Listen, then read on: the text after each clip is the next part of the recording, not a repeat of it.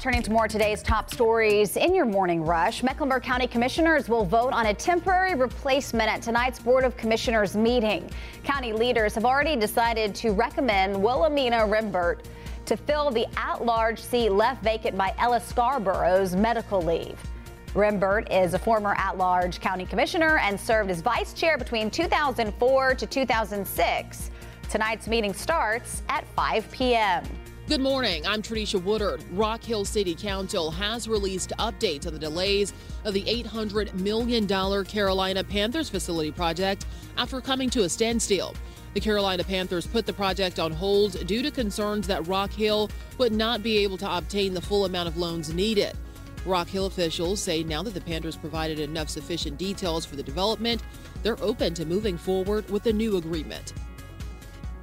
Neighbors in Weddington will have more time to voice their concerns over a controversial town rezoning change.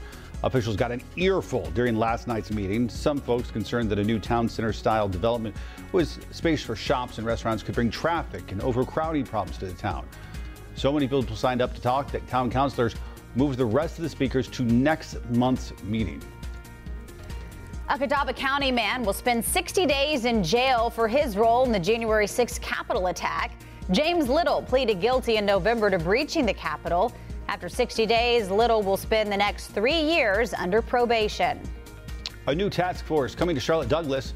We're told multiple agencies will be working under the Border Enforcement Security Task Force to cut down on groups smuggling guns, drugs, and human trafficking in and around the airport.